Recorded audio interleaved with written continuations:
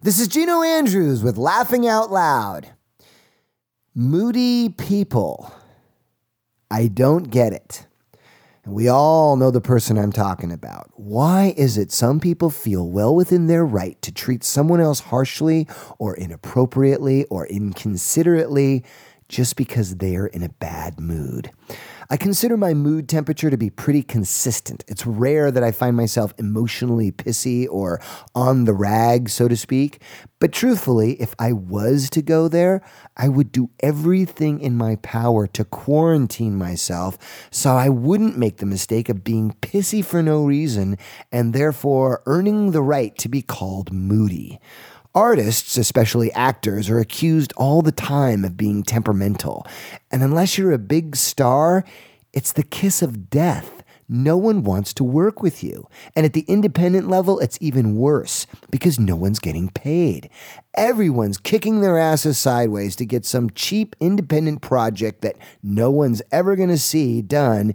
And here comes prima donna director barking out orders, bossing people around, being emotionally poisonous to the people who are only there because it's supposed to be fun. But moody people on set is just a microcosm to the way it is in the real world. I've had this conversation with moody people before. I've said, if you keep throwing sand in the sandbox, no one's going to want to play with you.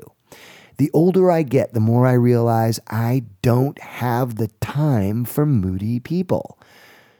Unless, of course, you're Johnny Depp and you really want to star in my next film. See, in that case, his ill-mannered behavior isn't moody at all. It's emotionally deep. And if you take offense to his moods, it just goes to show how shallow and overly sensitive you are. And that's your problem. Bill Watterson said, "Nothing helps a bad mood like spreading it around."